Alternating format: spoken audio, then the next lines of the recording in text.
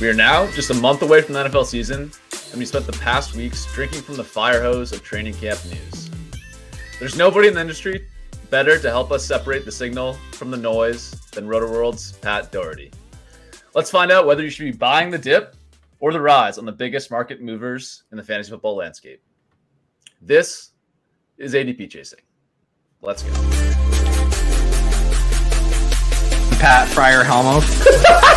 This is why I'm hot. Anita Handjob. Fix your site. Jamar Alpha Play Chase. Are you kidding me? Kadarius Toney? You can't handle the heat. It looks like we're finally piss boys. You're right.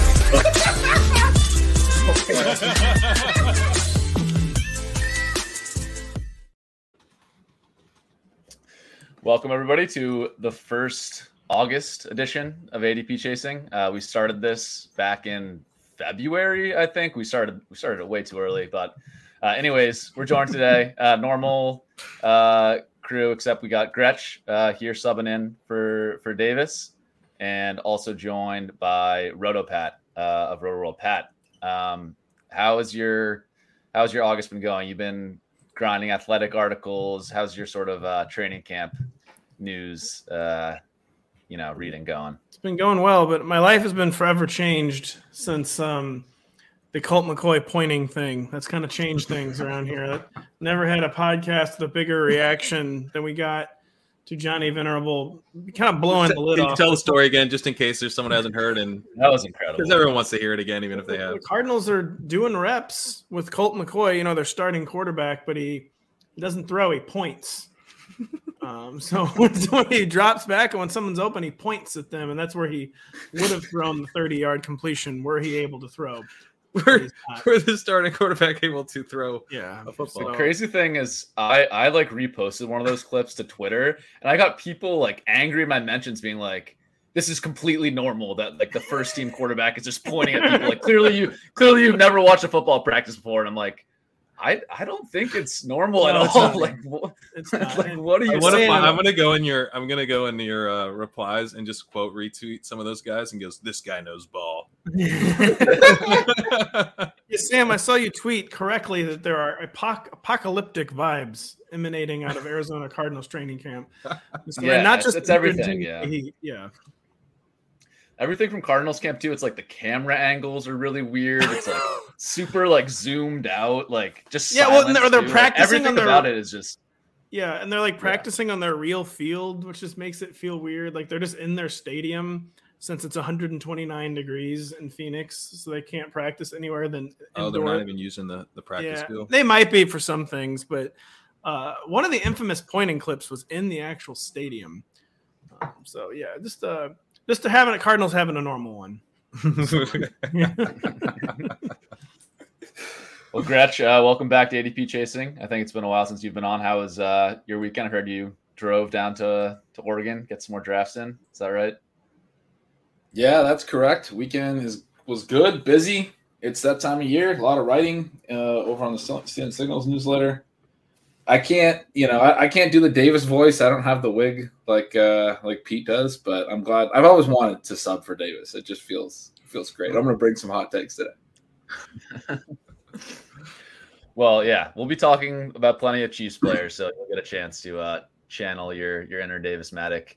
Let's just dive into it, guys. We got a lot of camp news to discuss. I think compared to normal shows, we're going to be focused just on risers and fallers on this show.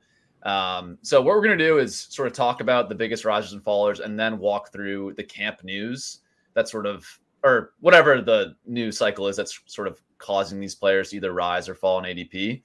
So the first one that jumps out here, Jalen Hyatt is the biggest riser by percentage change in ADP and raw change in ADP over the past week. He was going, sort of almost undrafted at pick 202, has risen 2 rounds in the last week. So that's a pretty big rise up to pick 179. What's basically caused this, I think a couple things. One, just camp highlights. Jalen Hyatt, obviously super fast. He looks good playing in shorts, sprinting down the football field. And 2, he is getting some first team reps with the Giants in practice, which is interesting. Start with you, RotoPat. curious what your thoughts are on the Giants wide receivers core and Jalen Hyatt as well. Isn't a lot of this been with Tyrod Taylor? Actually, he's going by Tyrod again. Isn't a lot of this like with Tyrod Taylor was kind of my first thought. I think some of the like the gifts I've seen, like Tyrod hitting Jalen Hyatt for another bomb, as Daniel Jones talks to the press corps about he's going to throw even shallower in 2022, 2023, whatever year it is. And that was my first impression. I feel like every time I see a tweet about Jalen Hyatt, it's also in reference to Tyrod Taylor, or is that my imagination? I think that was true for a time because the reports out of minicamp and stuff was that he was with the third team offense, and then we had the narrative with the Dayball kind of move is to bring rookies along slowly, and Slayton and him seem like very kind of overlapping in their skill sets, and Slayton is sort of a trusted veteran, and so it was just like seemed like he was going to get brought along slowly. But today I was actually reading in the Athletic. Quote from this article. It says Hyatt has proved to be fast at everything, including moving up the depth chart. Hyatt, who spent time during the break before camp working with quarterback Daniel Jones, earned more reps with the starters after repeatedly burning the second team defense for long touchdowns. The big playability continued with the starters as Jones and Hyatt connected for 2 deep touchdowns in Thursday's practice. So I feel like this is starting to be like a genuine drumbeat. Like a dude, they kind of intended to bring it along slowly, and he's sort of speeding up their plans a little bit. I would say he's still probably a late season bet, but the odds of him coming on down the stretch appear to be getting better. I would be remiss if I didn't mention, I believe Dov, the man known as Dov, circulated the clip of Daniel Jones hitting him for a bomb over the weekend. And I thought it was a bit of a Tua type throw. Like, man, he really wound up for a long time on that pass, like longer than you can normally wind up in a real NFL game, but did hit him for a deep bomb where he was falling backwards. And yeah, he has begun to, I think his like overall reps with the first team offense are still, he's like 9th in first team reps or something, but he is getting first team reps. They're no longer the second. 9th among wide receivers. I mean, I'm exaggerating a bit. Sterling Shepard and Cole Beasley and all those dudes. I know they have a million receivers. Yeah, Gretch. I think I meant more 9th in targets with the first team offense, not 9th in reps. They do, yeah. A lot of they. I think that's actually close to. Yeah, that's close to accurate. They're still a slot. Sorry, guys. I think something's going on with my Wi-Fi, but we can hear you fine. Yeah, you seem normal. You just seem like you're freaking out over nothing to us. Okay. But I was trying to make the joke several times that the Giants need 1 or 2 more slot receivers. Yeah, they do. They definitely need some more slot receivers. I'm concerned about their ability to. They're signing Jarvis Landry any day. Jarvis Landry was spotted at Newark International. This is no joke. Julian Edelman was spotted at the Giants practice. Come on. It's not a joke. So come on, man. No, I'm not. I'm actually not joking. Like, I think not as like a tryout, but he was actually physically there. He must be. He Daboll's got that. Daniel. Sam, you might want to close and reopen. Delay. Yeah, your delay. I'm going to leave and come back. Yeah. Do you think Davis is on a delay all the time? Dable, he wants some of that Big Pat's energy. Everyone forgets. Not everyone forgets. A lot of people remember, actually, that Brian Dable is a Pat's disciple. But he's most recently, of the Bills. But yeah, maybe he's just behind on doing the things that all horrible former Pat's assistants do. Like wow, Brian Dable's first year with the Giants actually hired people that didn't work for Bill Belichick. Now year 2, he's like, all right, let's get in all the Belichick people now. I think Daboll, we need to get to the bottom of his discipleship, because is he a Belichick disciple or a Saban disciple? I know. It is confusing. It's admittedly, I don't know what the canon is on that. We need to go to Bella Saban wiki and really, really, sort through the mythology. I think he's a Saban disciple because it's the success followed Saban. I think he's considered a Belichick disciple. Although I think he was with Saban all the way back at Michigan State. In the 90s, it's like a sordid tale. I'm learning a lot about Brian Dable so far. It's a sordid tale. I believe he spent time with Mangini. So okay, it is sordid. There's a lot going on there with Brian Dable. We're playing Remember Some Guys. Gretch, I'm curious how you. Curious how I what? Gretch, curious how you're. This is a disaster. There's something going on with my Wi-Fi. I'm trying my best. You're like Gretch, how are you approaching Hyatt rounds of drafts? I haven't been taking a lot of him. I've been avoiding the Giants for the most part, just out of this idea that I'm quite a bit more narrow, I think, with my late round wide receivers than most drafters. I'm not really just like mixing in guys to stack. I feel like, you definitely want bringbacks, like if you're doing like a Rams stack. But I don't think you have to have them. I don't think any of the research I've read is like, you have to have them as a precursor to win necessarily. And so, like, if it's not a great bet, then it's not a great bet. There's, I think, almost a certainty that one of these Giants receivers is going to beat ADP. And everything you guys are saying about Hyatt's kind of drumbeat does have me a little excited. Like, I think going forward, I will take a little bit more Hyatt. But for the most part, to me, it's been such a cloudy situation that I haven't wanted to prioritize it. I also haven't taken a ton of Daniel Jones, so that's maybe part of it as well.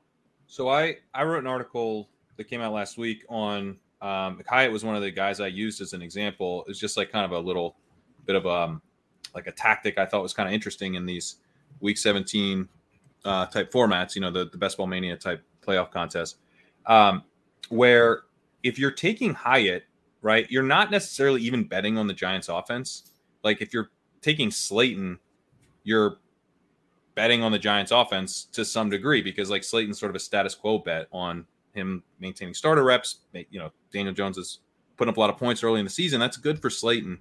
Hyatt can benefit from like chaos and, the depth chart just getting reshuffled. And so like the Giants don't necessarily even need to have that great of a season. You just are kind of betting on him, and he is still priced, even though he's moving up. He's still priced as a late round dart throw that you really just want to come on for the playoff weeks.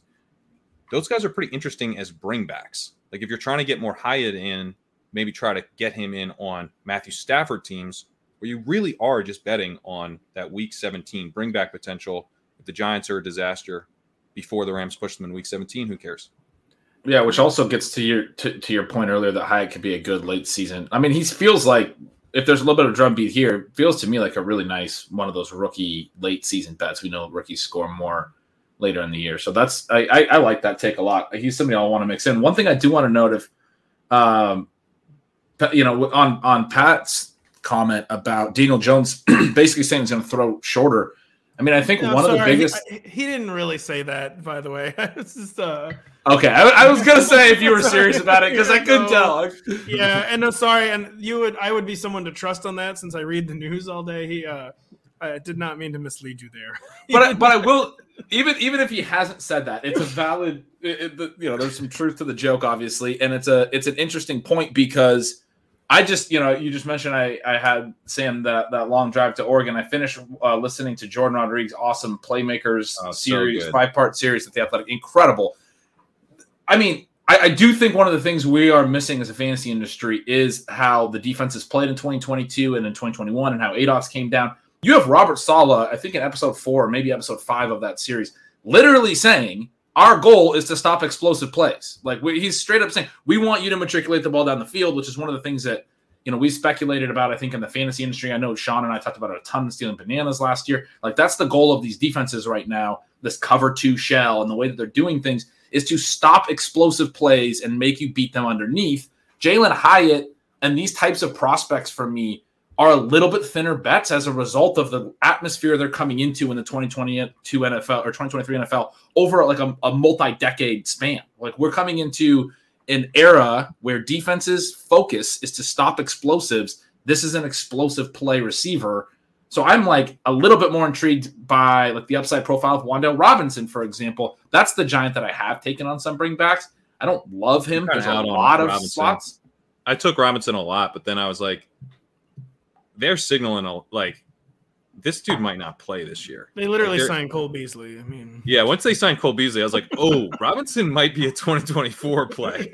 Like I'm starting to get pretty nervous about the injury and just how many slot receivers they have on the roster. Like, it could be a signal, I think. Yeah. So maybe it's the Giants isn't the right way of making this point, but Hyatt in general, and just like there's several other deep threats where like I kind of like the profiles, but I'm reminding myself like these are the types of players, and they succeed in the types of areas that NFL defenses are trying to take away right now, and it's a copycat league, and all the defenses are doing. Yeah, the car was thrown in reverse last year, Gretch. Like you said, it's not just anecdotal. I mean, we know empirically from advanced stats, from just the raw stats, the car was already kind of beginning to idle, and like the big play thing was like officially thrown in reverse last year. And yeah, Jalen Hyatt could be like an MVS, like cannon fodder type guy. Like your whole job is to absorb like fire down the field, and you're not going to get the ball. Especially since Daniel Jones now under back-to-back coaching staffs, one a horrible coaching staff and then one a very good coaching staff, still just does not like to throw deep. Even though he always grades out well at doing it, he doesn't do it. He doesn't like to do it. I think the cover 2 thing is definitely like real. Like there was an uptick in cover 2, but I feel like I remember Kevin Cole pushing back on just like how much more, and like it actually feels to me like it might be potentially kind of an overblown thing. Well, Crane, it's also like it's not like it's the most difficult coverage look to beat. Like teams knew how to do it. They didn't have to do it decades for like 2 decades. Yeah. The other thing is I think like if you're the Bengals, if you're looking at the Bengals and you're like, I think Irv Smith might see some dump off targets because they're just gonna. Then I agree with that. But with like teams like the Giants, like I think Daniel Jones and Saquon Barkley are probably going to run together a lot. Like they were using Daniel Jones more as like a mobile quarterback. And the trick with like what Daboll's going to be trying to do is get them out of the cover 2 by running it and then take shots when they are. So with a guy like Hyatt, right? You're playing, but defenses aren't getting out of it. That's like we keep talking about this on fantasy pods, but like defenses aren't rolling out of the cover 2. They're staying in it. That's why we had teams run or like throw at like record-breakingly low levels, or also high levels last year. The Bucs I might have to dig into this because like I think that's happening to like the Chiefs and stuff, but I don't think like you're playing like why would you play like why would you just be like I can't let Daniel Jones beat me deep when he's mobile, or Justin Fields beat me deep when he's mobile. Like these guys, they stacked it. Like the Falcons faced a lot of stacked boxes last year because they had Marcus Mariota. Like he wasn't seeing those cover 2 shells the same way these other guys are. By the way, the Giants, how many receivers do you think they have on their 90-man roster right now? You're allowed to carry 90 players during training 12. camp. They do have 12. Sam is correct. 12 receivers. That does not include Wandale, who's not on the active roster since he's on the PUP list. And so they've got 13 if they've got Wandale. Seems like a lot of players at one position when you're allowed 90 total players. Yeah, especially because Darren Waller's going to split out some. I know. Like you went and got a tight end who's going to split out and play wide receiver. They're saying that too. You were mentioning that a while back, Gretch, and I've seen reports now that they do have sets with Bellinger at tight end and Waller moving around the formation. So like on top of everything, you have to deal with Darren Waller playing wide receiver, which their is best wide receiver isn't even one of those 13 guys. Like that was their big wide receiver addition as a tight end. Colin Johnson's also gotten some buzz. Oh my gosh. Oh man. They let their best last thing I'll say, and then let's move on to Justin. Yeah. Last thing I'll say, and then we'll move on to Justin Ross. Jalen Hyatt does have less catches than Cole Beasley in 11-on-11 team drills through 9 practices. So that doesn't seem like the hype is fully justified, but I do kind of get it for the late season breakout. I do want to circle back on that too high. Let's talk through Justin Ross. Oh yeah. Real quick, Nick makes a great point about the play callers thing, is that they're showing these 2 eye looks, they're rotating post snap. The defenses are doing more adjustments after the snap, making quarterbacks read things. That was the main point of play callers. It's not as simple as, they're not getting out of too high. The whole point was that they're not doing what they're showing you. They're not as regulated as Sean McVay called it in the play callers series. They are less regulated. They're moving around more. But my point is their philosophy is to take away space, to take away explosives. And that's, I mean, it's going to impact the 2023 season in a pretty big way. Before I know we have to move on, but and I also know this show is like we're in like the heart of best ball territory. But Crane, it was still astonishing to hear you talking about stacking Jalen Hyatt and Matthew Stafford. It was genuinely astonishing, and like with a total straight face, because it does make sense. That's why you're here. But it was still astonishing. Well, sorry. Yeah. I guess I'm going to try to dig in on the too high thing a little bit more, Ben. But like my big pushback there is just like I have to imagine that like teams are scheming for Patrick Mahomes and Josh Allen pretty differently than for some of these like more mobile quarterbacks that they're just not as afraid of with the deep shot stuff. And they are more afraid of their legs. They are, but I don't think it's as simple. I wasn't trying to come down on you necessarily, but I've heard that a lot where it's like, oh, yeah, because they're mobile, they're going to get more one high looks or whatever. And it's not that simple, I don't think. Maybe not pre-snap because they're rotating. Is that what you mean? Yeah. I mean, maybe that's it. Maybe because of rotations and stuff. It probably does open up the downfield passing to have a mobile QB to some degree, but I don't think it's going to be as simple as that. Anyway, we should move on to the Chiefs. Sam's itching to get some Justin Ross talking. Yeah, I mean, we normally spend 45 minutes in the Giants wide receiver room, so it's good to keep it at 20 today. Let's talk about another team that has seemingly 12 wide receivers that are all getting hype in camp. The Kansas City Chiefs. Justin Ross is up a round and a half, up 8% in ADP. He is now getting drafted in almost every single underdog draft in around the 16th or 17th round right now. This, again, it's kind of a similar story to Hyatt. There's word he's getting reps with the first team, not necessarily a starter with the first team, but is getting reps with the first team.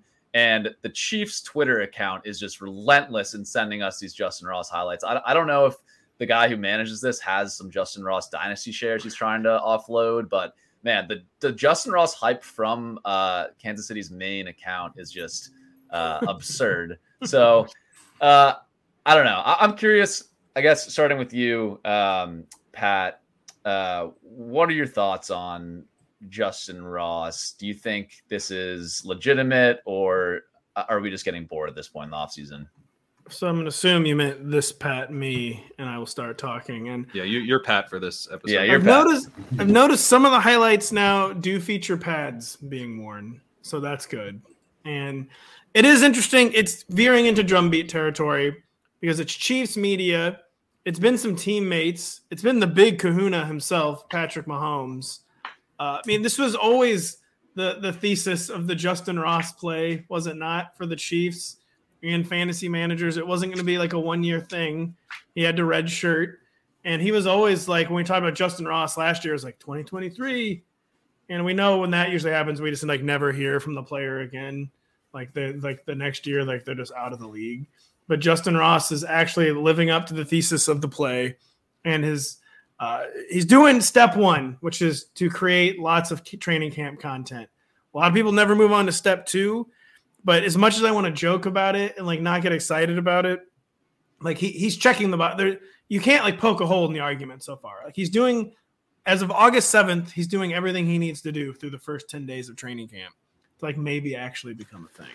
The guy that was this player in Chiefs camp at this time last year was Isaiah Pacheco, and there was a lot of smoke behind, or a lot of fire behind that smoke. So, I mean, it is interesting to hear this type of buzz from a team that gave us the same type of buzz from a no-name, or not no-name, but a less heralded player last year, and then followed through on that. Gretch, I just got a really galaxy brain idea while you were talking, and I'm going to share. Like, I'm going to share this take. Like I actually do maybe believe this, that maybe the Chiefs, since they're just so good, two Super Bowls in the past 4 years, maybe they don't care about cloak and dagger training camp stuff anymore.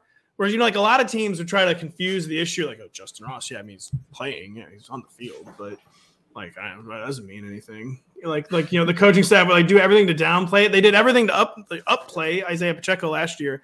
And yeah, maybe the Chiefs are like so confident, like they don't think they have to like try to keep Justin Ross a secret or try to keep that kind of they're just like freely hyping Justin Ross. Or maybe it's like they want to build his confidence is like a bigger priority than like keeping it a secret, because who cares? We have Patrick Mahomes. We don't care who's playing. Exactly. Really. I've tried to figure out new ways to bury MVS every episode, and so last time I was on a podcast with Pat, I cited open score using all the wide receivers going back to 2017. I'll mix it up this year and include this episode include the tight ends going back to 2017. So open score, ESPN's player tracking metric, has 648 wide receiver and tight end seasons going back to 2017. MVS last year was ranked 620th of those 648 seasons in open score last year. And then it's also the yards after catch stuff that's horrendous for him. Out of those 600, it's actually 649. There's a tie for 648. So 649 seasons, MVS was 638th in yards after catch per the player tracking data. So if you're not getting open, you're not doing stuff after the catch, it might be bad. We're talking about Ross. Why is that like? Was anyone making a case for MVS? Because I think Ross's path goes directly through MVS. Okay. MVS is like seen as this. Well, hey, he's going to get out there. He's going to be running the routes. Like maybe not. Like I think if you're taking MVS, I would be reconsidering it right now with this Ross site, because Ross is a taller outside wide receiver. Maybe he's taking stuff from Justin Ross to begin with, but like, if Tony gets back at some point this year and can actually play, then he would be playing over Justin Watson as well. And they're either running probably Sky Moore or Richie James out of the slot. So if Ross is out there and Tony's out there, MVS is going to be. And by the way, MVS was rotating off last year as well. He didn't have like a locked in route rate even last year. So I don't know. This Ross stuff at the very least is making me extremely concerned about MVS. No one did, right? Like as you're saying that, I was thinking through last year they rotated a lot, and they'll probably will again this year. But I like that take that MVS, he wound up running the most routes in this passing game last year, other than Kelsey, and that could not happen this year. He could be like third or something. He could come down pretty easily. Yeah. The numbers too. Like what I'm wondering with Ross is, he's getting all this hype, but I still think there is a question if he makes the roster, right? Because let's assume for a second that Tony is healthy enough to be on the roster week 1, which maybe isn't a fair assumption, but just go with me for a second. Then if you say Tony's locked into a roster spot, you say, Rashee Rice, Sky Moore, obviously second round picks the last 2 years, they're locked into roster spots. You have Justin Watson and MVS both making guaranteed money locked into roster spots. Then it starts just to get tough. Like typically teams only will only carry 6 wide receivers on an active roster and maybe have 5 active for game days. So the thing with Ross is I'm just like, who loses out and doesn't make the roster if he does? It could be Tony's just injured and they stash Tony on IR, and that's sort of how they do it. But yeah, I think that's right. That's the kind of move that they will make. They won't cut Ross, not after this type of hype and this and his career and the ways that, Pat, you could talk to this way better than me, but the Chiefs and the way Andy Reid does stuff, like he loves like these positive stories, right? Like he kind of falls in love with them a little bit, right? No, yeah, he kind of does. It is interesting from both of you though. Like Sam is right. But, I mean, it could be like a surprise cut. I mean, we didn't even mention Richie James. He could be cut. Maybe Justin Watson, even though they love him, like the staff loves him. Mahomes seems to love him. He has only been with the team like 1 year. Maybe he's been with the team 2 years. I can't remember. What are the practice squad rules now? Because could they just stash him there? Like, no one's taking him. Who, Justin Watson? Yeah. Yeah, they probably could. Yeah. Richie James even can maybe, if you wait till late enough in camp to like cut him, they could maybe even stash him on the practice squad. Because he's like 27. He got no money. Yeah, he's kind of become a journeyman. But it is weird. Which is also, this is like a little Justin Ross negative. There's been a hype for a lot of random Chiefs. Like, not as much for Richie James and Justin Watson, but like, the Chiefs, they love Justin Watson. What he brings, it's always stuff that has nothing to do with like being on the field. What he brings to the whiteboard. Really good friends with Mahomes, and they never mention at all like he's getting open all the time or something like that. But there's going to be by definition, by necessity, like a surprising cut in the Chiefs receiver corps. Well, or I mean, yes, there might be one, but I like what Rohin's saying here too. And apologies if I got the name wrong, but Chiefs beat reporter projected Tony starting on IR. As you were talking through this and as you were doing that, Sam, I was like, oh, Tony's definitely not starting on the active roster. They're going to stash him. They're going to say they need time they need him to get back to 100%, whether it's PUP or whatever they do. They're going to stash him. Well, they got a little screwed because he didn't start camp on the PUP list. So, like, putting him on the PUP would have been by far the best. IR, I guess the IR rules are pretty liberal at this point, though. So there's probably a pretty good chance he starts on IR. It used to be more punitive if you wanted to start on IR. Now it doesn't really matter. So almost no chance he's on the active roster week 1. You're right, Gretch. Yeah. And by the way, Sam's right about MVS's guaranteed money. They can't move on from him. Somehow he has a $10.5 million cap hit this year, which is just absurd. It's a lot. Yeah, they can't really move. I do think he can get phased out on MVS. Like, I kind of agree with you, Pat, that I think a lot of people are touting MVS as like, oh, his role is locked and he's so safe.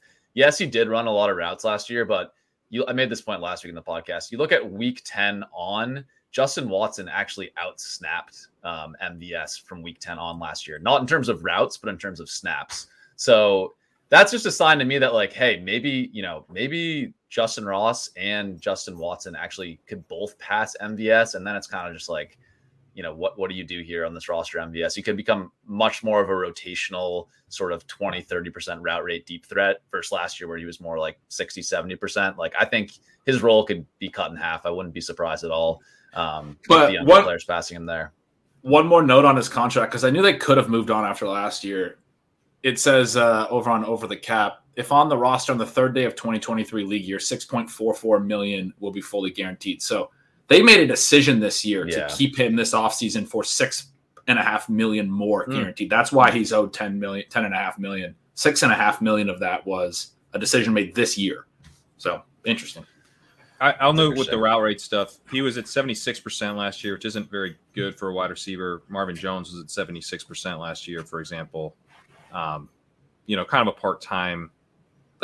So it's just like if he goes much further down. So, he's not going to get, like, fully benched. He's not going to get cut. They clearly, like, see it, but he's probably Jalen Guyton. He's not good. Yeah. No, he's just there to stretch. He's never averaged more than 5 targets per game in a season in his career. Never did in Green Bay, and he didn't last year with the Chiefs. He's not actually like a target. Well, he's never played with a good quarterback, though. Yeah, only Hall of Fame quarterbacks for this guy. Well, if there was that one Chad. Someone get MVS a quarterback. I've pushed back on the too high stuff in some aspects, but I think, like, in this case, like, that he's a sacrifice to the too high gods. He's just like, oh yeah. Just run deep and take a guy with you, and then we'll do something else. Let's move on here to talking about Marvin Mims. Maybe a guy we're a little bit more excited about than Hyatt or Ross. We'll see. He's up, obviously, on the kind of sad Patrick and Hamler injuries. You got to really feel for both those guys. They've had, terrible luck with injuries throughout their whole career.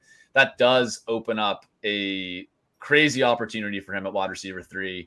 I cited myself here in this picture, but you look at the competition for 3 wide receiver sets in Denver, assuming that Judy and Sutton are locked in as the starting wide receivers.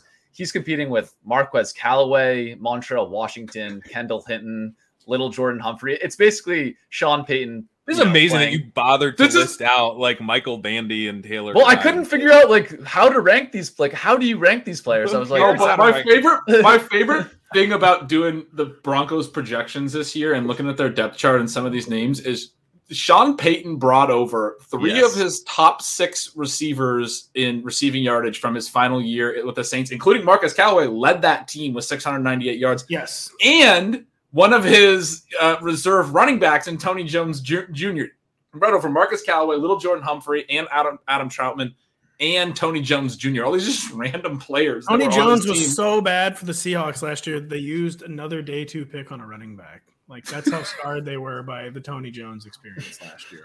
I just love Peyton's like, I want all these crappy players from my 2021 team that wasn't good enough that I quit.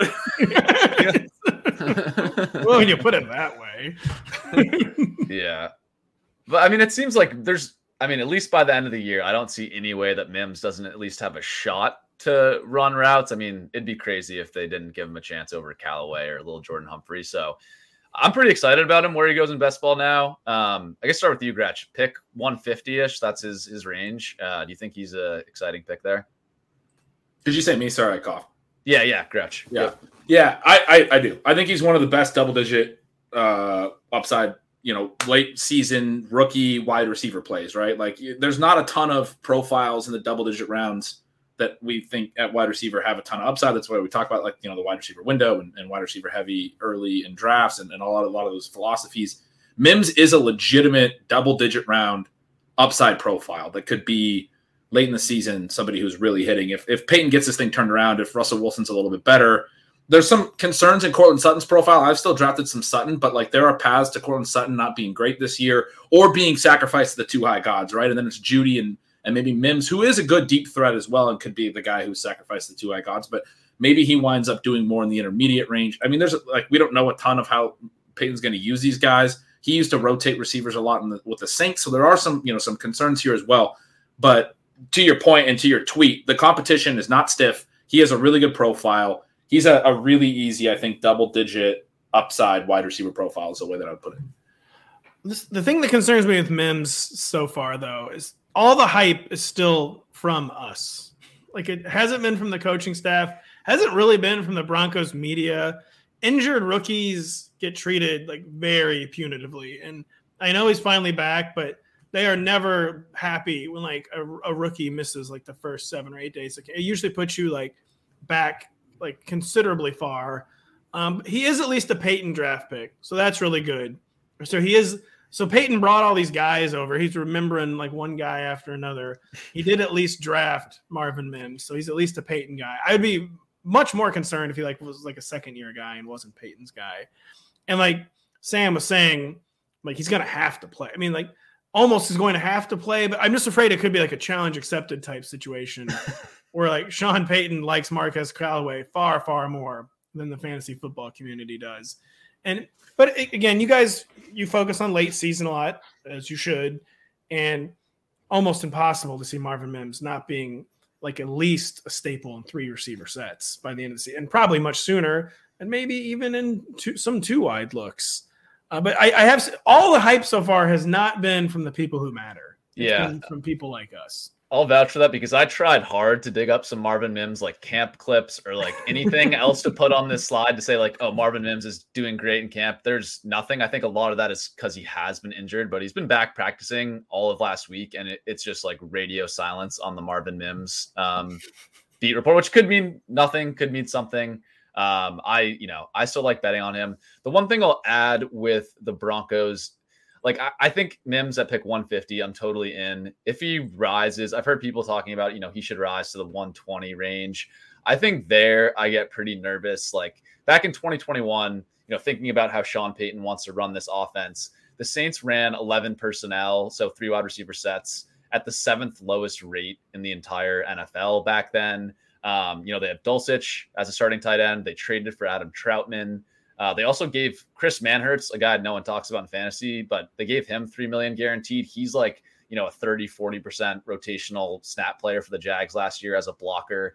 I think they're going to run a lot of 2 tight end sets in Denver. I think Sean Payton wants to run the ball. And I'm not sure chasing, the 3rd wide receiver on the Broncos is this incredible bet. I think it's certainly good where he goes now, but I'm a little wary of man, I just don't know about betting on Denver's passing game for the, auxiliary options in the 10th or 11th round if he rises that high.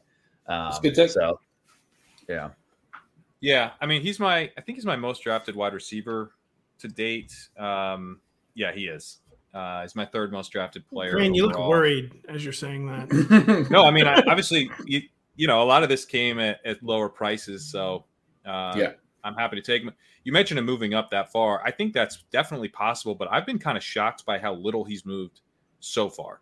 That in the last week or so, I thought I would be seeing him, in the 140s and stuff. He'll get sniped for me if I try to push him. He goes in the 140s because I'm now taking him in the 140s because I'm sick of getting sniped at 149 or 150. But I am also sometimes just seeing him when I'm on the clock. I wasn't even planning to take him. Still in that kind of 160 mid-range, around there. And I guess I'm just a little bit surprised he hasn't moved up quicker. Maybe it is that people expect him to be seeing the fields in a rotational role because they do run some 12. I think they will, but it's probably what Sam said too. The hype just hasn't been out there yet, at least from the media, just because he's barely he must just be getting up to speed basically. And It's been a trap in the past where like a rookie gets injured early in camp, falls behind, there's no hype, and then people just like fall asleep on them, and then they Odell Beckham. Yeah, well, there's been a lot of Odell Beckham type situations, but it is also, I feel like those are still the exceptions where like when a rookie starts hurt, like the year, even if it's like for only a week or two of camp, like a lot of times they're like way more buried than we would like on the early season depth chart. I wonder with the 3-wide stuff, like I kind of agree that they'll probably run a lot of 12, but I also wonder if like what Peyton was doing at the end of his Saints tenure, I mean, they ran out of wide receivers. Like they just didn't have anybody. That's true. I mean, they like Lance Moore used to be like a pretty dynamic fantasy wide receiver, and he was a slot guy. They've had a history of slot receiver production under Peyton. So I don't know. We'll have to see. I do think they'll probably be taking Russ back to some of that Seattle stuff and trying to pound the rock, and like they got to unlock the moon ball. That is a team that needs to be hitting explosives deep because Russ isn't going to be like matriculating the ball downfield like that's what the run game's for, I think.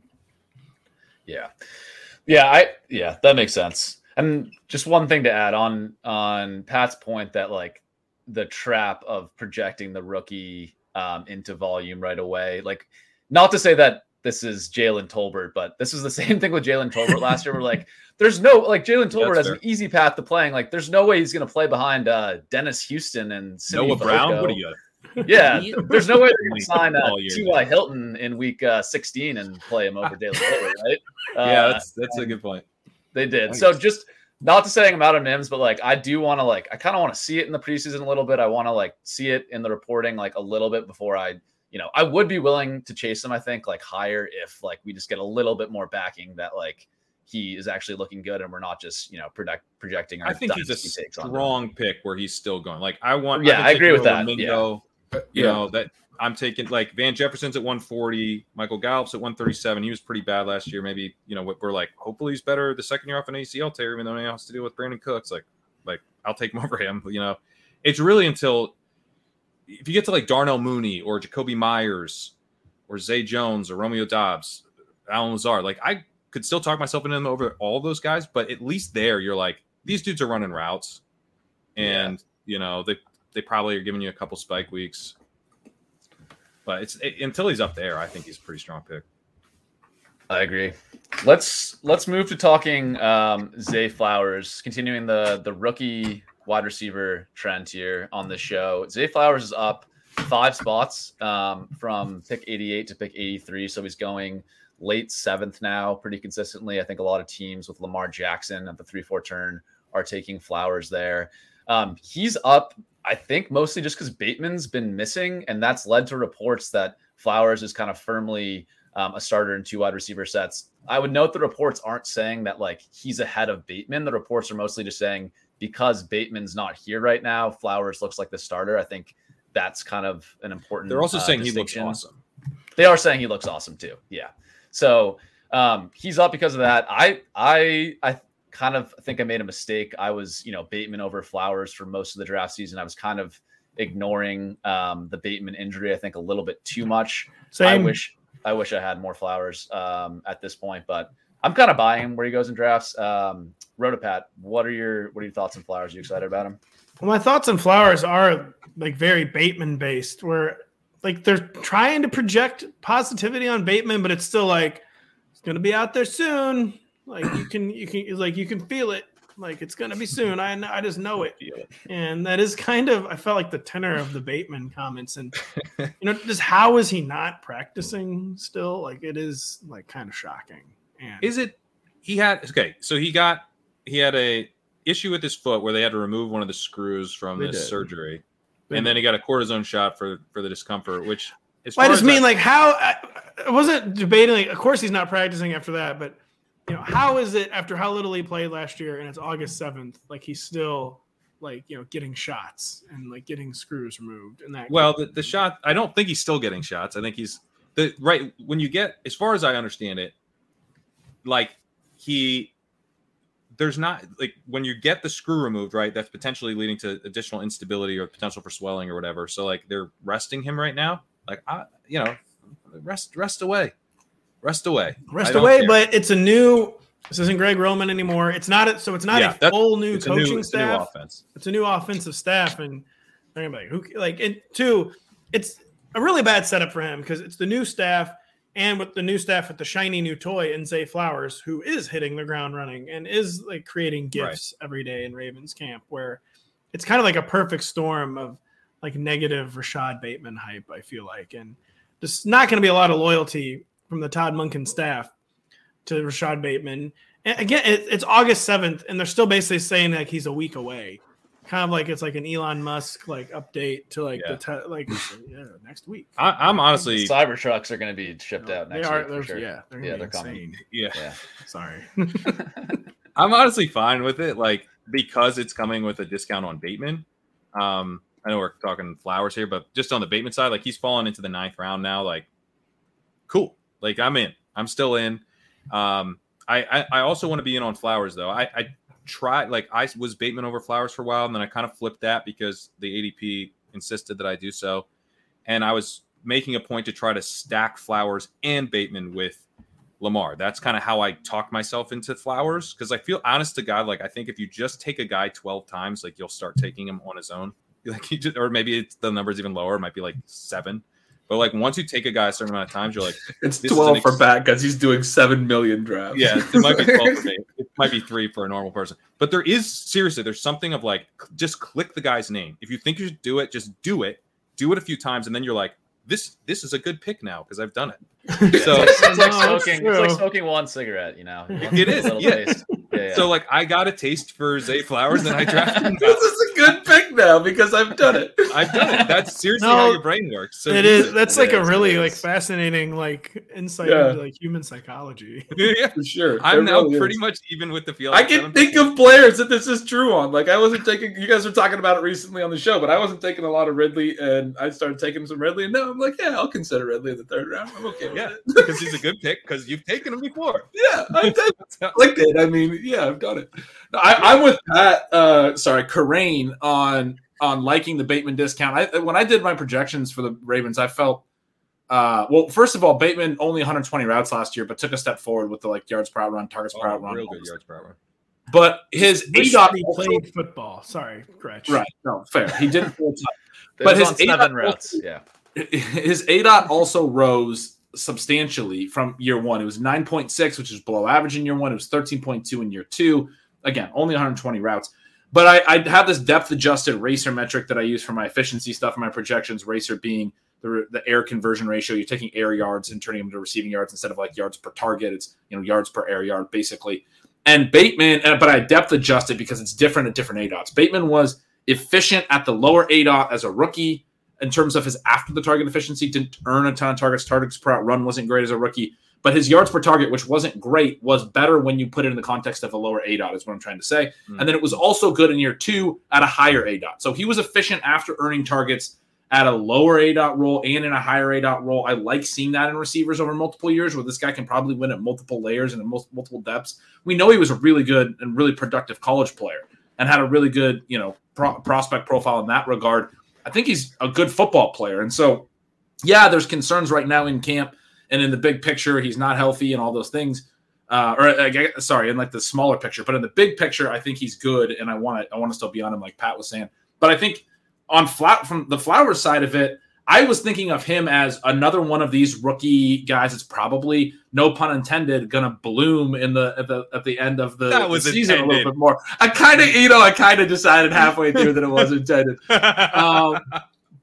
But with Bateman being out and Flowers getting first team work in August, that's great for him to potentially speed up that timeline in season. Because I thought, early year you're gonna have Odell and Bateman and Andrews as the main guys. Flowers maybe displaces Odell if he's not doing great, or if Bateman's not healthy or whatever happens, Flowers works his way in and he's a guy that's an October, November riser. But I mean, Flowers might now be a lot more involved earlier, and just having good camp with the first team helps that in-season progression, right? So I think these are all positive things for Flowers. I took Odell Beckham over Bateman in a draft playing the ADP game. And your soul died. Yeah. No, seriously, like that is where I'm headed. I took Flowers, I took Odell, and I was like, and I'm gonna get Bateman. And like Bateman went, I'm like immediately after took Odell, and I haven't stopped thinking about it since. I really like the team, and it was like a great woke team. up with night sweats last night. He was like, God, I'm so mad at myself for not taking Bateman. Like he's such a better pick. The other thing I'll note, like, okay, like, oh no, he's falling down the depth chart or whatever. Maybe, but like Flowers is a rookie, so we would expect that his playing time will not be like locked in, 95% route rate, even if he is kind of the starter ahead of Bateman to begin the year. You also have Odell coming off this injury. He's an older guy, like it's kind of same deal. Like I think there's gonna be plenty of routes for a number 3 receiver. But they also are talking about spreading out the defenses a lot more this year, using more 11, using less 12. Devin Duvernay was on the Athletics Ballers list for a recent article by Jeff Zrebiec. We heard some Nelson Aguilar hype early, but that's sort of faded away. I mean, I just think like it would be better if he was locked into 2 wide receiver sets, but that's less important on the Ravens than it used to be, potentially a lot less important. And there's no one is going to challenge this guy for the wide receiver 3 job at the very least. And he's impressed so far in his NFL career to an extent when he's out there. Obviously, the health has been an issue, but he's also a very strong prospect as well. So you're getting a bet on talent play at a pretty cheap price in an offense we think could be pretty explosive. Yeah. Last thing I'll add on Bateman, well, actually 2 points, one on Bateman, one on Odell. The offense, offense last year, once Bateman got injured, completely collapsed in Baltimore. Like he was so key to what they were doing early in the season. Lamar was putting up massive weeks. He looked like a league winner through the first 5 weeks. Bateman gets injured, and then the offense completely collapses. I know there were other injuries, like that wasn't the sole reason, but I do think he is huge to what this team wants to do and a really good talent. So I have been buying the Bateman dip. I'm going to really be kind of overexposed to him because I had a ton early. The next thing on Odell, I'm drafting Odell, and I'm kind of tired of people like saying, oh, he's the worst wide receiver click on the board. Like, guys, he's going behind like Tyler Boyd and Jamison Williams and Michael Thomas, like just ahead of Juju and Nico Collins. Like last time we saw him, he was still really good. I think Baltimore That's wants true to throw on Underdog. On DraftKings, he goes earlier. So okay, if you are going to draft, I'd say Underdog's yeah. better. I will say some underdog influencers who I won't name have hammered Odell as like the worst pick on the board. And I don't know, man, like he was really good last time we saw him. He's like 2 years removed from the injury. If Bateman just isn't ready, like I don't think they paid Odell $15 million to not give him a chance to be the starting wide receiver on this team. Maybe he doesn't have it anymore, but like, it's not like he's priced up in this like, egregious range for wide receiver. He's wide receiver 52 going off the board. Like I think it's fully justified at that cost. Pat, this is a really good example of your take on the psychology of once you've drafted a guy a bunch, you can talk yourself into him. I mean, he said he's taken a lot of Odell, and he just now he's into Odell. This is exactly the point. This is exactly it. I tried Odell once, and I got hooked. I couldn't stop. Anyways, let's talk quickly some followers. I think the Cup discussion can be maybe shorter than I was expecting, because there has been news now that Cup is just day to day with this hamstring. He hasn't really fallen a ton in ADP. He's basically just fallen past Tyreek Hill. Are you taking Kelsey over him is the question? Because I think that the smart move, right, is to take Hill, you take McCaffrey, but then do you take Kelsey? And for me, it's a no. I'm still taking. I just took Cup over Hill and McCaffrey in a Mastiff yesterday, and I'm still completely in on Cup. I wouldn't do that personally, but I don't think it's like egregious. And I'm not taking Kelsey over him. So I wouldn't take him in everything. Like in all my best ball BBMs that I got 3s and 4s, I took Hill and McCaffrey and spread it out. But when I had to make a decision in a Mastiff, I took Cup. That's fair. Saying. The upside, I mean, I get it for the upside for sure. The only thing I'll say with Cup is, so we had the day-to-day blurb, which I wrote, and he called him day-to-day. Then he basically still said he was week to week. Like he said he was day-to-day, but then like I think one of the tenors of comment. Did you say day-to-days? We hope he's back next week or something. I was like, you're still talking in terms of weeks and not days, but it's not a major injury. Like clearly he's going to be ready for week 1, and clearly it doesn't matter. He doesn't need to establish chemistry with anyone or anything like that. But I just do wonder. I mean, it's not his first injury. He's had several major injuries. He's going to be 30 this season. I thought of a really horrible Galaxy brain take, by the way. This one I do not believe in.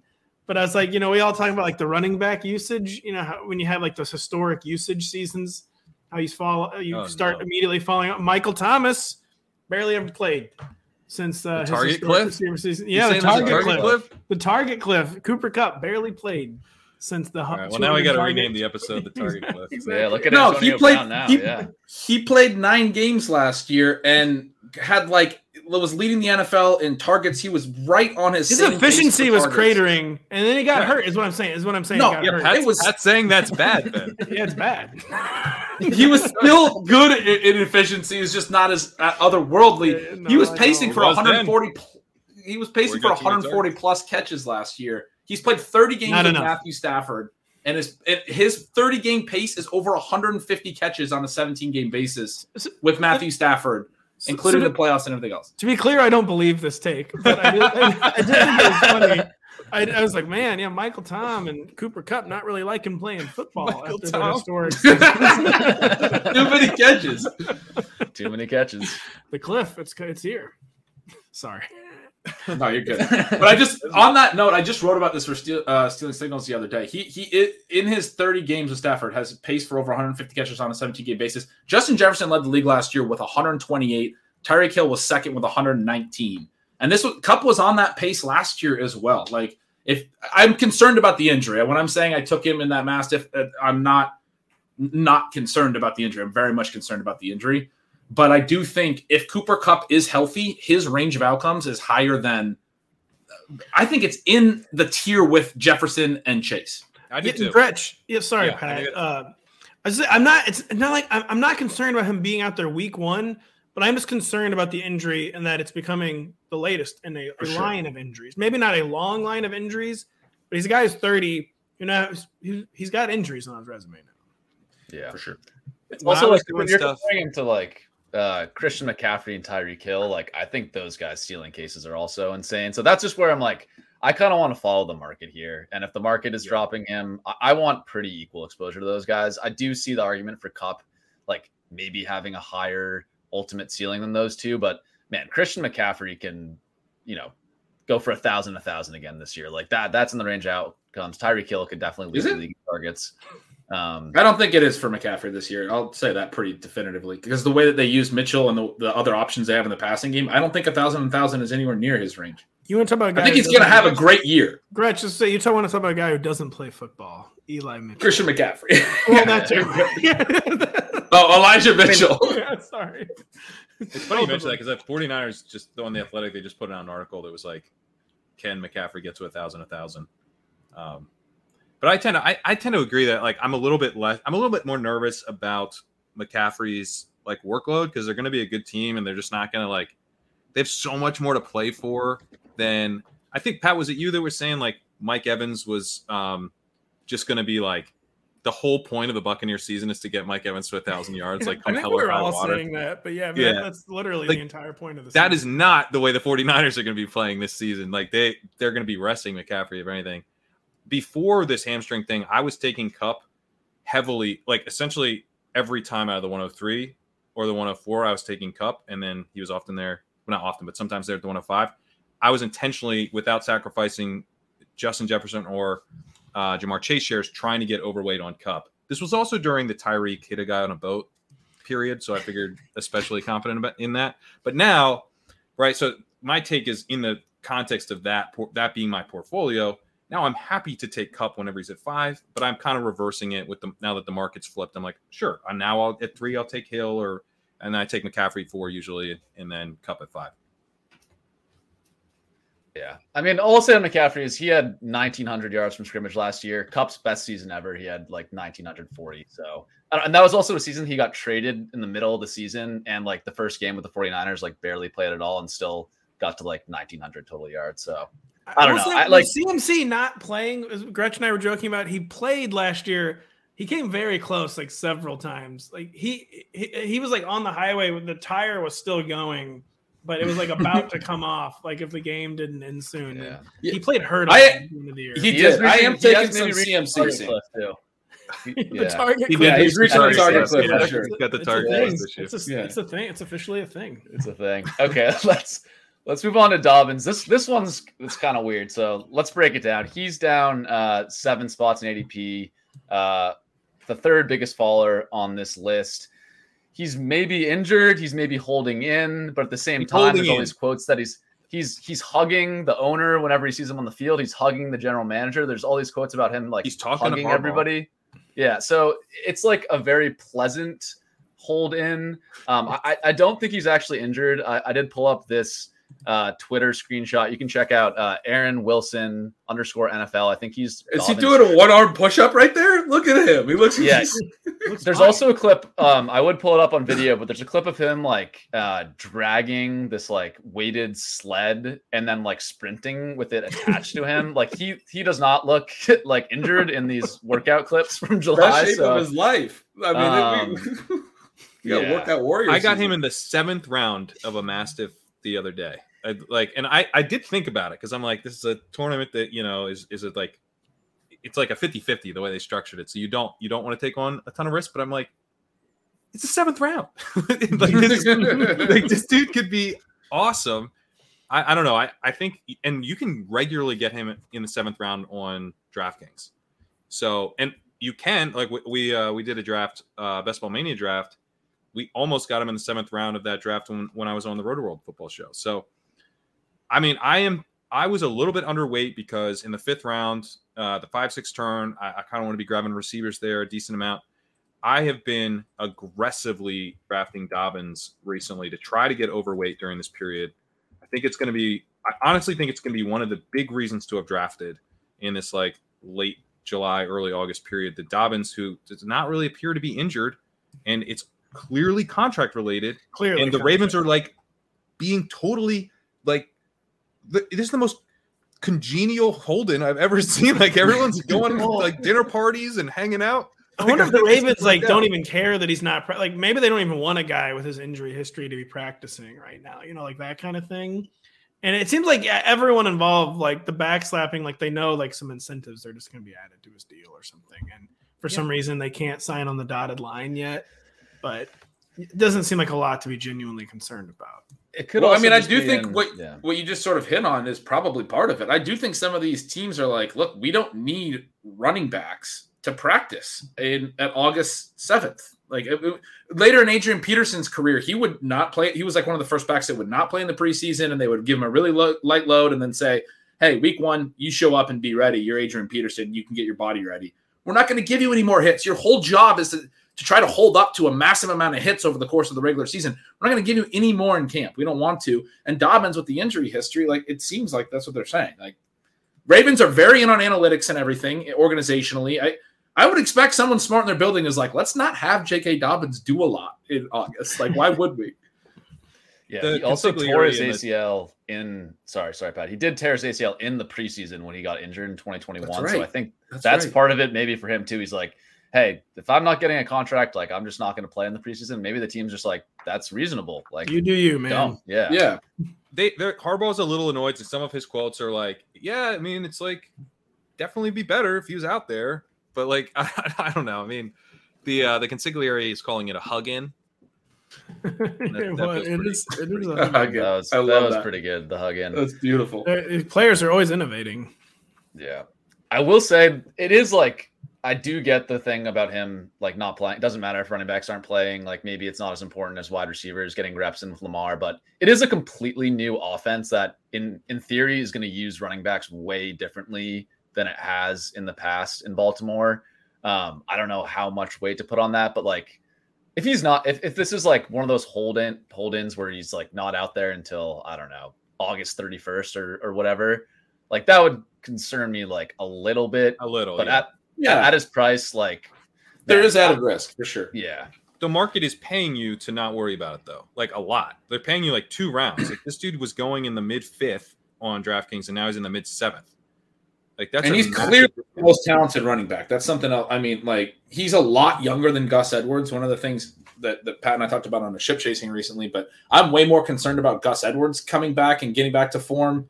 Dobbins is 24, Edwards is 28. Like Dobbins is their and Dobbins was a lot better the last couple of years. 6.0, 5.7 yards per carry. Edwards was 5.0 last year in his small sample, which is good, but those are different scales, right? And Lamar obviously influences those things. Dobbins has 6.0 yards per carry potential. Like he's their most talented back. He's really, really good at football.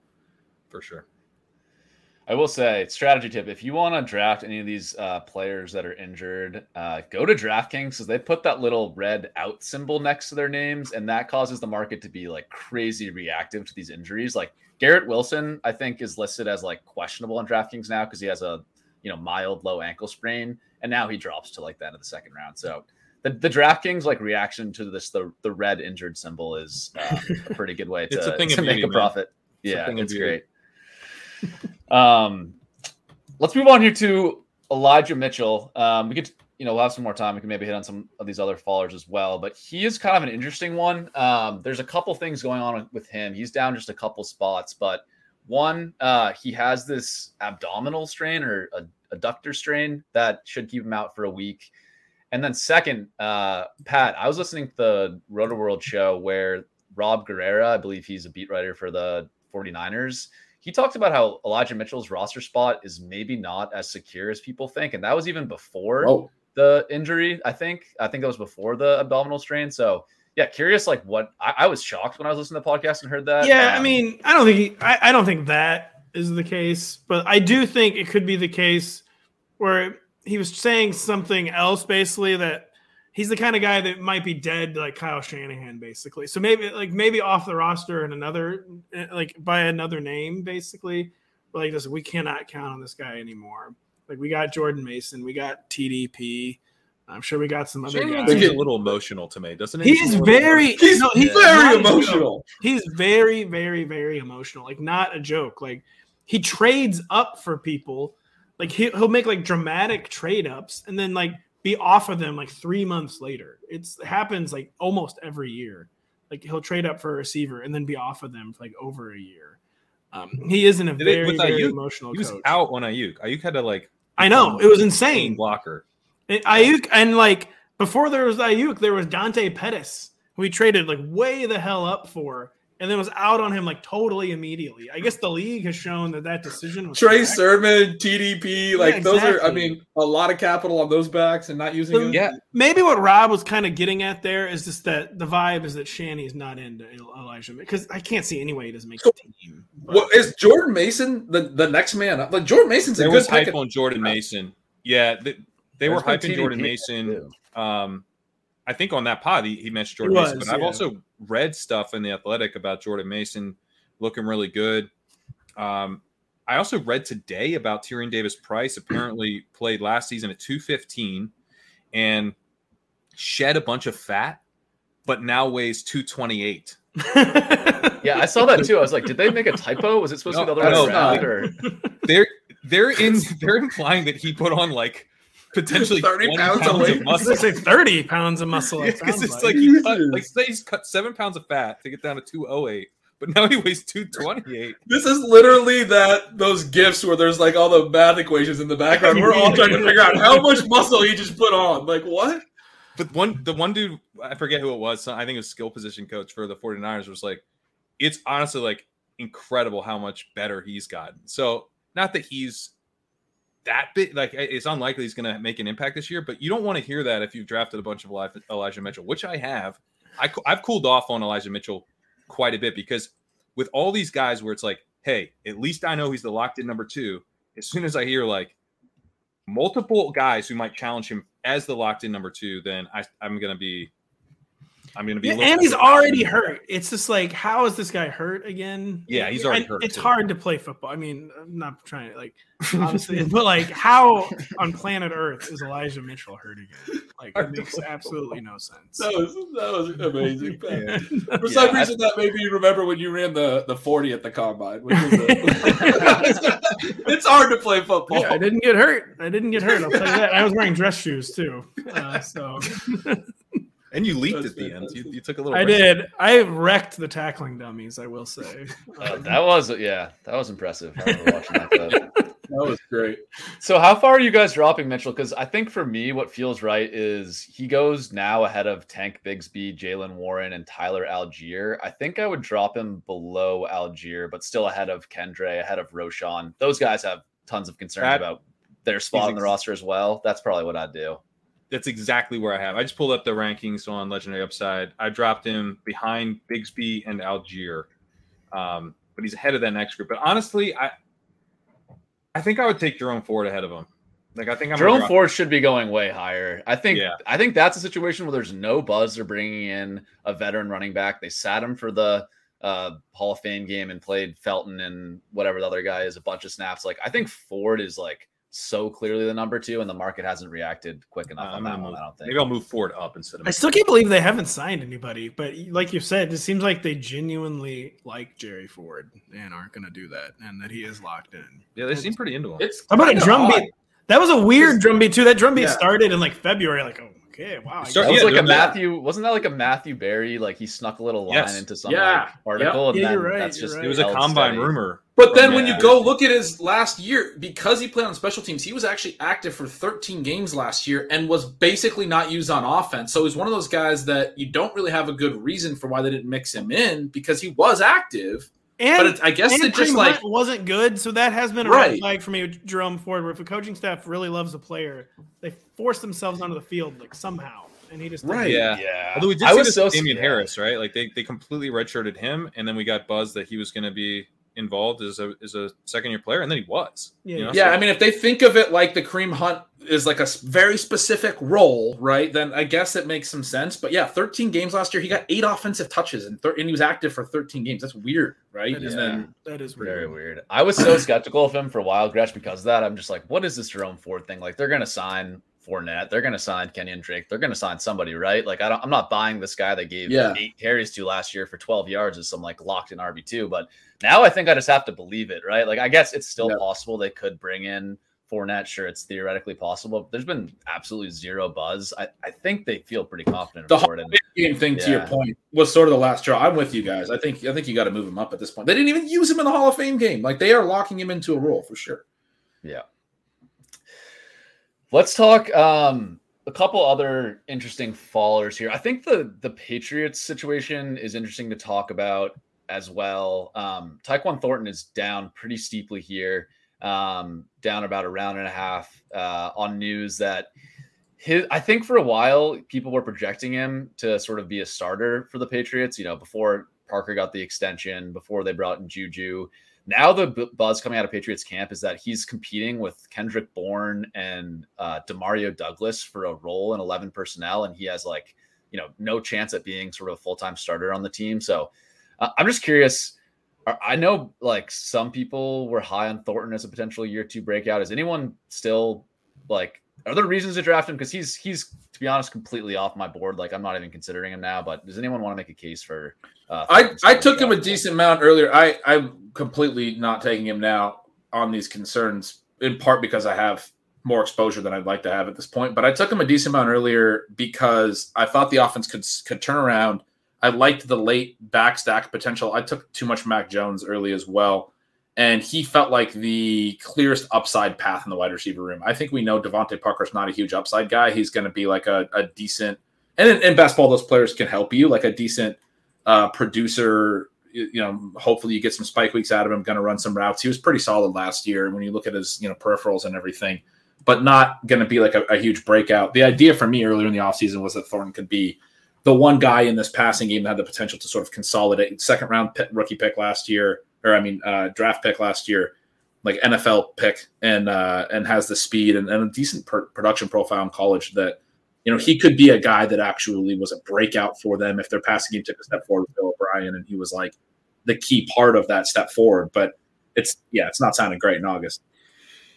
It does concern me, Pat. I'd be curious to get your thoughts because like the thing with training camp is that a lot of it is positive. You hear positive stuff, or you don't hear that much stuff where you hear about injuries, but you don't tend to hear like this guy ain't it. Like that's not really what training camp is for. That's what you're hearing. Yeah. But today in the Athletic, the headline, so it's like a bullet point thing here. And bullet point number 6. So this is by Chad Graff of the Athletic. Bullet point number 6 is it doesn't look like Tyquan Thornton is breaking out. And then goes on to talk about how he struggled. It's been a slow start.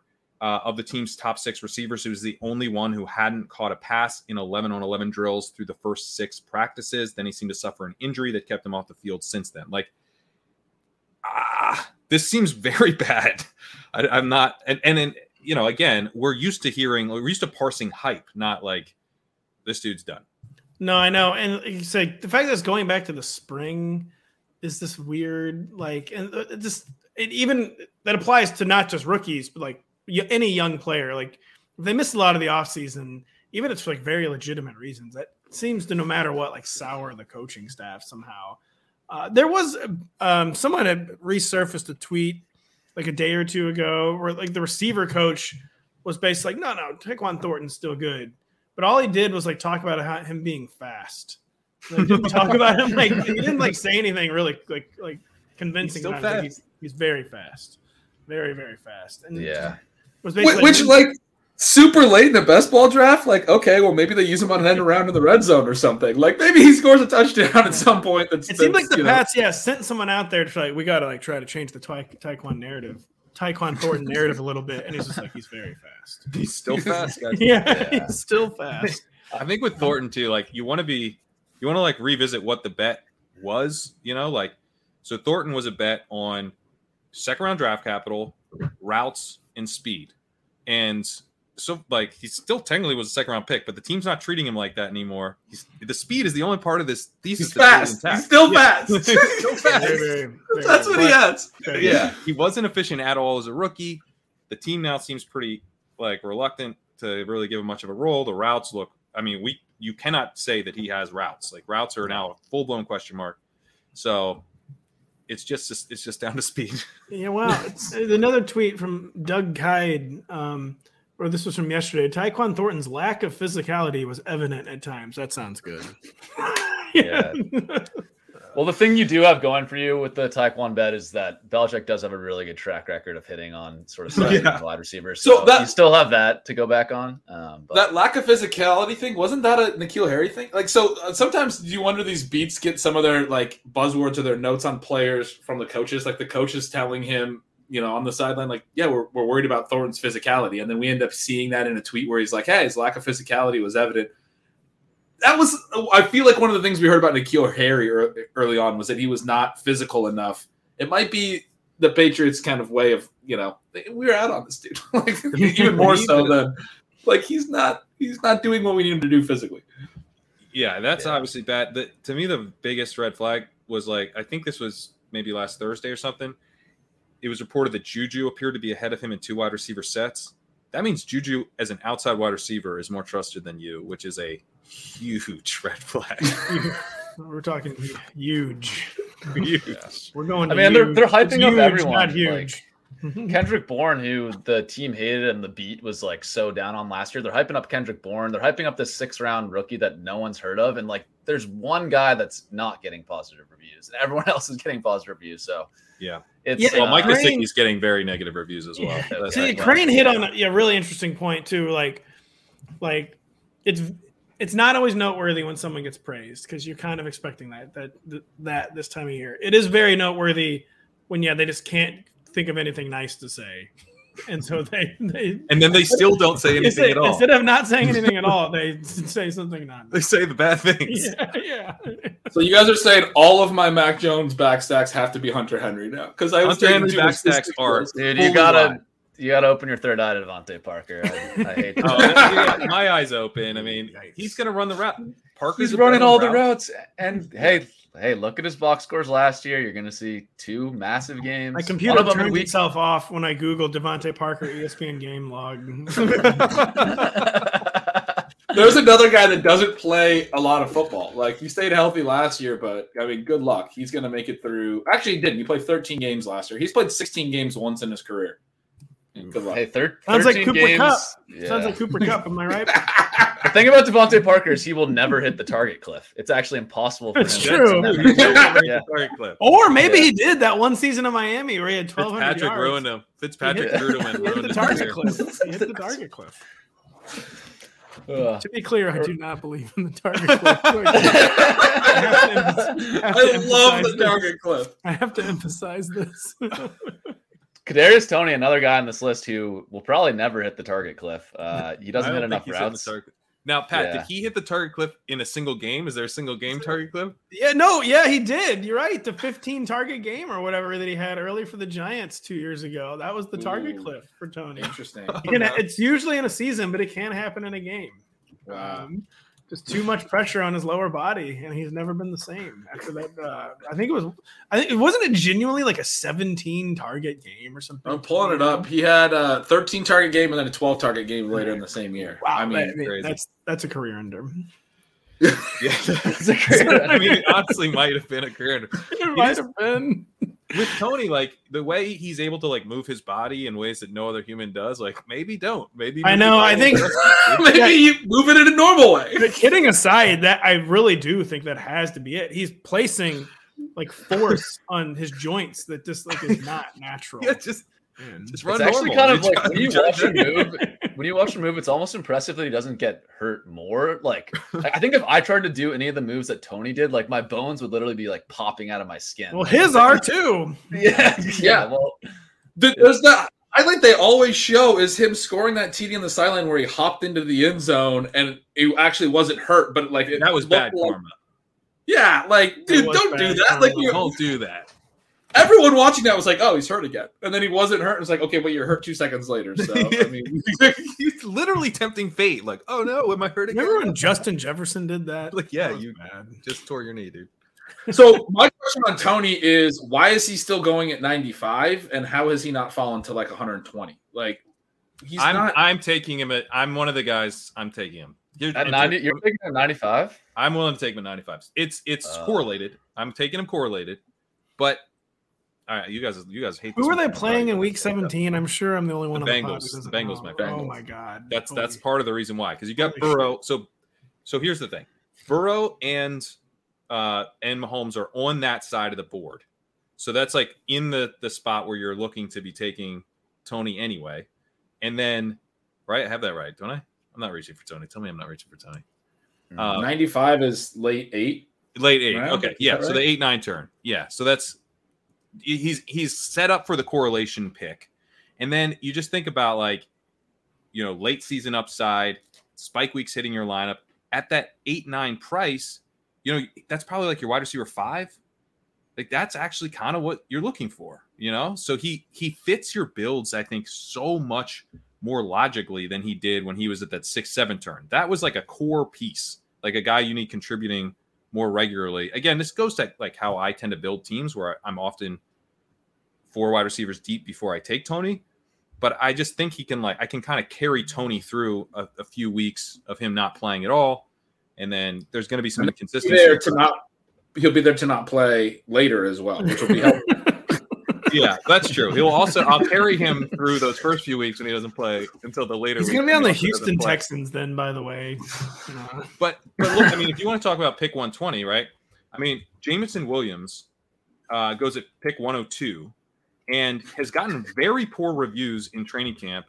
Dan Campbell coming out and saying, like, I just don't think his hands are like that good. He's just got bad hands. So, oh well. Like that seems bad. That's not good. No, he should be falling. He's suspended for 6 games. Has never. I mean, he has 1 career reception. He has 1 career reception, and we're still taking him at 102.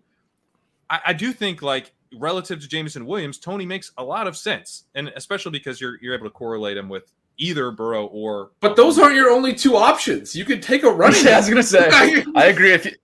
If you compare every pick with Jameson Williams, it's a good argument to make that pick. But yeah, sure. But he's sort of right. It's a similar play. It's a similar play where you're now. Yeah, maybe he's just massively overpriced. Yeah. I'm talking about someone to Toney. Here's the other pick in this range that I could argue is the other worst pick in this range, and he's better than that. But I'm just like, all right. It's like a pure upside play, and I know I'm missing games. I'm missing fewer than 6 games probably. And I think he has more upside. So I'm just like, so yeah, but you're right. Jameson Williams probably just a terrible pick, and I shouldn't take Toney either. Well, that's a good way to. That's my thought on Toney is out. I feel like he's outside the wide receiver window, and I want to be pivoting to receivers running backs if I'm thinking Tony. Like I've now thought like I see there's upside pass for him, but I've now gotten to the point where I'm like, I don't want to be trusting him anywhere near this ADP. Basically, were you taking any at all? Because that's part of it for me too. Is I had a massive I had not had that first drag of a Kadarius Toney cigarette yet. I have not. I think I've taken him a couple times, but no, not a lot. Correlated a couple times. Yeah, I'd taken him. I think my one. I had like 2 shares, but one was in a Mastiff, and I was like, God damn it! That was a big hit of Kadarius Toney. Yeah, because I was getting nervous. Like, what do those Mastiffs cost again? They cost $1,000. So, yeah, it's not. I don't feel good about it. But he was making me nervous. Like I had this incredibly hard stance against Kadarius Toney, but the upside, if he stayed healthy, this was before he got hurt. But if he stayed healthy and they were talking him up as the number one wide receiver, like I know he can earn targets at a very high rate in any given game. Like he was someone I was like, this dude could bury me. So now that I can get him still correlated at the 8-9 turn, I'm just trying to mix him in because I do think there are late season scenarios where it's like you kind of needed Toney. I think that's definitely fair. And when you're drafting 7,000 teams like Pat Kerrane, you should probably find ways to mix him in. But for everyone else, yeah. I also think that if we're saying the way Justin Ross makes the team is Toney gets stashed in IR, I think we're going to get that news cycle, and he's going to drop 2 more rounds, Pat. So that's what I'm like. DraftKings, he's dropped way more than he has an Underdog. I will say DraftKings Underdog is way less reactive to DraftKings, but I think sometimes like in a bad way. Like Toney has dropped like so slowly from where he was. Where I'm like, guys, I don't get it. Like it should be a big drop like pretty quickly, which DraftKings reflected. Underdog has not reflected that. So I'm just waiting more. Like I took him at like 115 one time on Underdog where he fell a ton. I'm kind of waiting. I'm waiting for that. Get off the ADP. Like I know ADP, like, oh, we got to take ADP value and stuff. Like, but this is not the time just to like blindly scoop ADP value. You do want to be like, I was making fun of, some of the falls was like Pacheco goes on pup and everyone like freaked out. So like, we don't want to just like chase our tail on this stuff. But when material things happen, we do want to be willing to like fade a dude, like to skip out on that sweet ADP value because things are changing. Hound till you die. That's the only way to go. Kerrane, what's the timer on the Mastiff? Is it still only 30 seconds? So I haven't been able to get any fast Mastiffs in there. I did mine slow. All right, good. I feel like you should. I think we will do a fast Mastiff. We are on the show as we're wrapping up here. A Fastiff coming up, I think. Fastiff. Maybe next week. Maybe in 3 weeks. We'll figure it out. But anyways, that was good. 30 minutes on the Chiefs wide receivers, 30 minutes on the Giants wide receivers, and 30 minutes. I made Sam put Toney back on the agenda, Pat, for you. Yeah, that's true. Actually, I actually tried to remove him never from the once chart. been on a podcast where we did not discuss Kadarius Toney for a minimum of 15 minutes. And he even, of course, we all knew that the Justin Ross was just that was like a backdoor to get Toney talk in there. And then we still had Toney on the agenda anyway. So you gotta double dip with Toney in every show. It hurts to be the Toney truther. I think I'm gonna have to be out. That was interesting, Pat. Doesn't seem like the Pat I've come to know. Well, I think Sam's right about his fall. I'm gonna just 10-11 turn. I'm gonna be in a 10-11 turn though, guys. Yeah, stop holding him up. After I myself have done this 5 to 6 times, I noticed it became very sensible, and I'm going to keep doing it.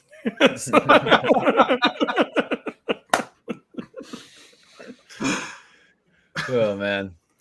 All right, Pat, what do we have going on Roto World? What's in the works?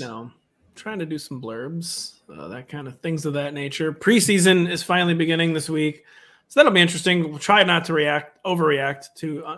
That's the thing about the preseason. It's like knowing what, even more than training camp, has become hard to know what to actually react to, since like all 32 teams now basically approach the preseason differently. Some teams will genuinely play their starters way fewer than they used to, and just trying to parse the preseason. We're gonna have a lot of preseason week 1 follow-up content next week.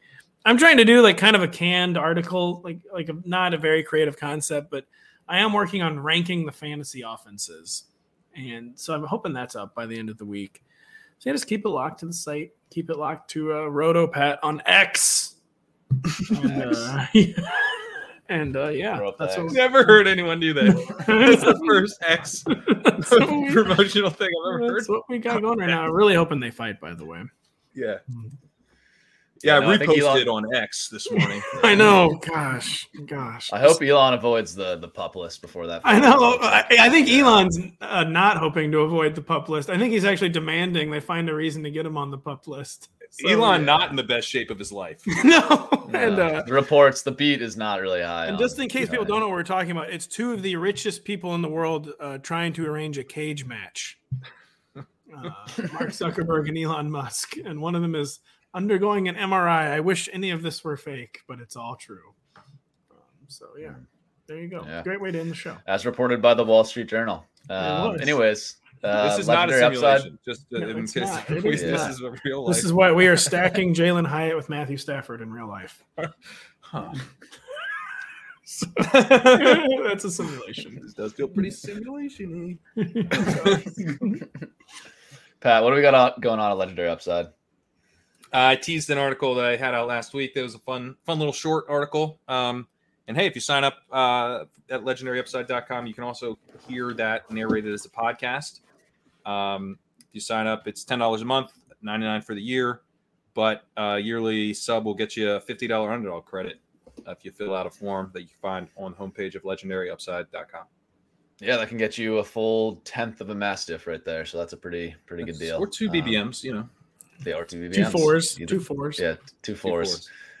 Gretch, what do we got going on in Stealing Signals?